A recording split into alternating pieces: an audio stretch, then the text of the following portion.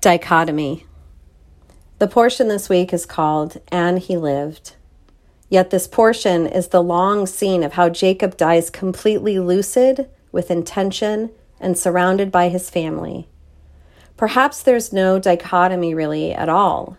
The way that we see Jacob die is how he sets up his legacy with intention and the loving care of a parent who has seen and experienced the fullest range of life's trials and tribulations.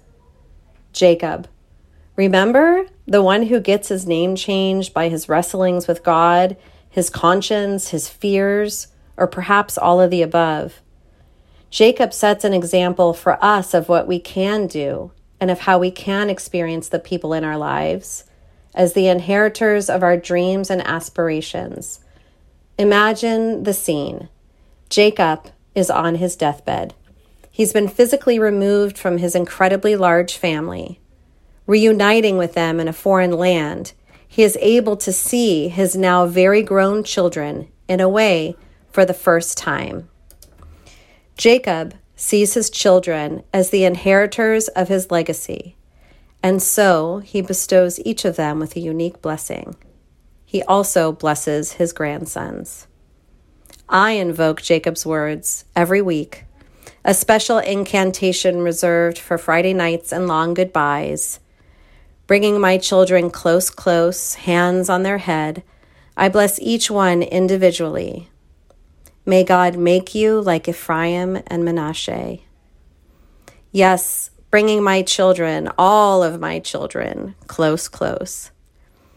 There's something about the intimacy in a moment of blessing, whether under the chuppah or in a group under a graduation or consecration talit, or a goodbye, I love you, be safe at college moment.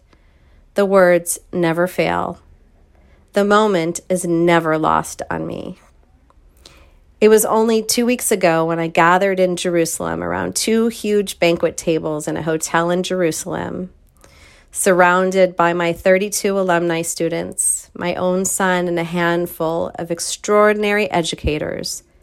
The words of this week's Torah portion, as they do every week, came forth and helped me make holy. I invite you this week to gather your loved ones close, and lean into the words that our people have invoked for thousands of years. If the words escape you, don't worry. Speak from the heart. Shabbat Shalom.